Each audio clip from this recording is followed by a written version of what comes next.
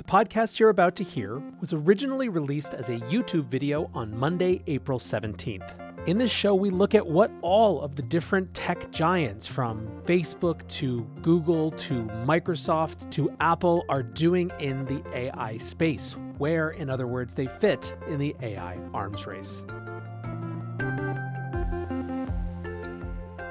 Welcome back to the AI Breakdown. Today we are checking in on where the biggest companies in the world are with regards to the AI arms race that is right now just eating everything in big tech and beyond.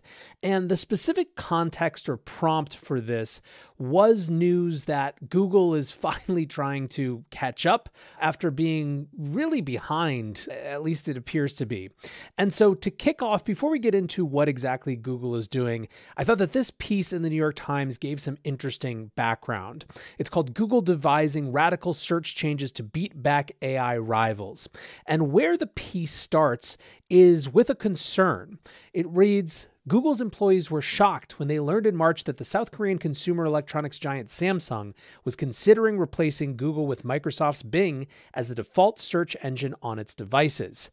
AI competitors like the new Bing are quickly becoming the most serious threat to Google's search business in 25 years. And in response, Google is racing to build an all-new search engine powered by the technology. Now, this comes from internal documents that the Times saw, and it appears that this is called Project Name Magi. So what is going into Magi? Let's get a few of the details. Currently, there are something like 160 engineers working on the project, which seems small in terms of Google scale, but you don't necessarily need a huge number of people to make a big difference. This tool will apparently have a chat-like interface, so taking a cue from ChatGPT.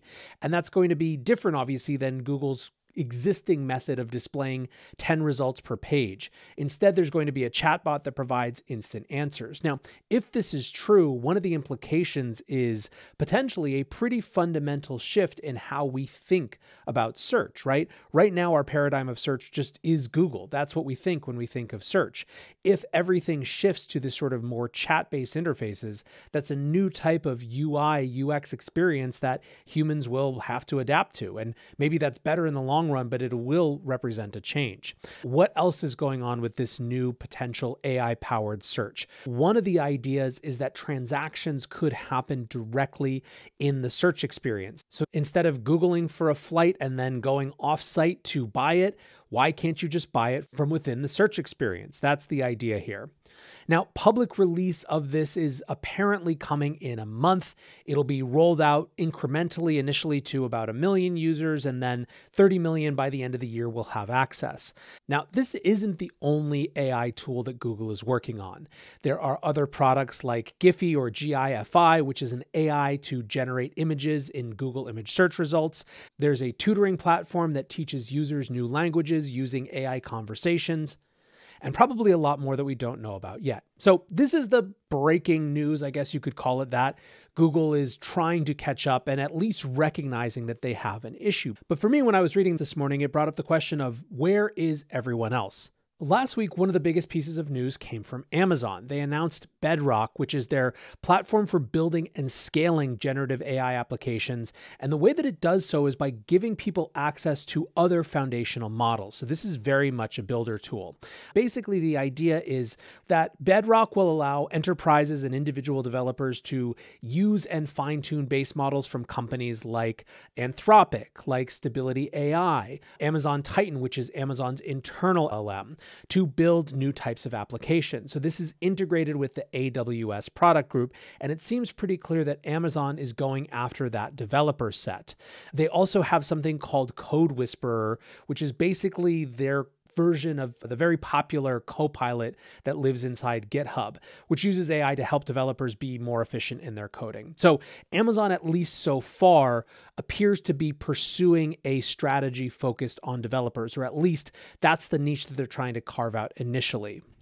Now, when it comes to Microsoft, obviously Microsoft has made a huge investment in OpenAI. In fact, they made a couple of investments. The most recent came in January, but that followed investments from 2019 and 2021.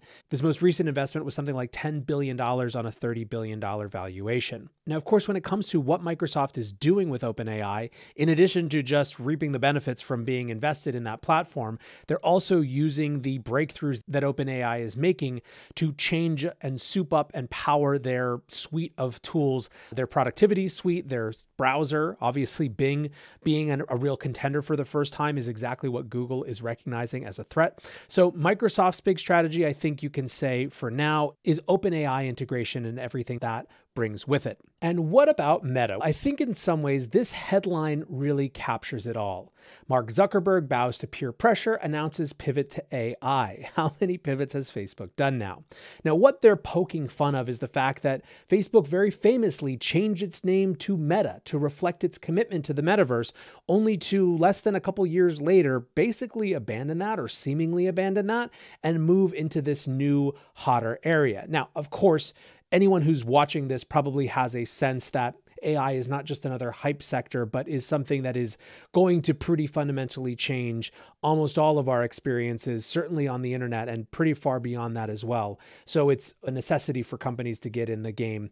But it still is notable that Facebook is coming off of this reputation of being flippant, let's say, or maybe moving around and pivoting a little bit more companies.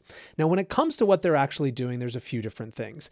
On February 27th, Mark Zuckerberg announced that there was a new AI group that was working on experiences that could connect to their existing tools, such as Messenger and WhatsApp. But a few days before that, they also released or introduced Llama, which is their large language model. That's their sort of version of these LLMs that other companies like ChatGPT, OpenAI are building upon. Then they also are, as time goes on, releasing these sort of little patches and open sourcing different tools in and around AI. So last week, for example, they announced that they were open sourcing the code for a drawing animation tool that was built on 180,000 annotated amateur drawings as something that the community could start to build on. They also just this morning announced something called Dino V2, which they say is a, quote, state-of-the-art AI model that trains itself on vision tasks like estimating depth, segmenting objects, and comparing image similarity. For example, we can use it to map forest canopy height across different continents using satellite imagery. In the future, this could help improve medical imaging, food crop growth, and help make the metaverse more immersive. My feeling looking at Facebook relative to some of these other companies is that it just doesn't yet know exactly what its meta, pun intended, AI strategy is. Sure, they're building all these tools, but what is going to be Facebook's stamp? Where do they want to play in this space? I'm not sure that they even know yet. Another company that I think, even though it's maybe not as big as the Microsofts and Facebook and Googles of the world, but that is worth noting is Adobe.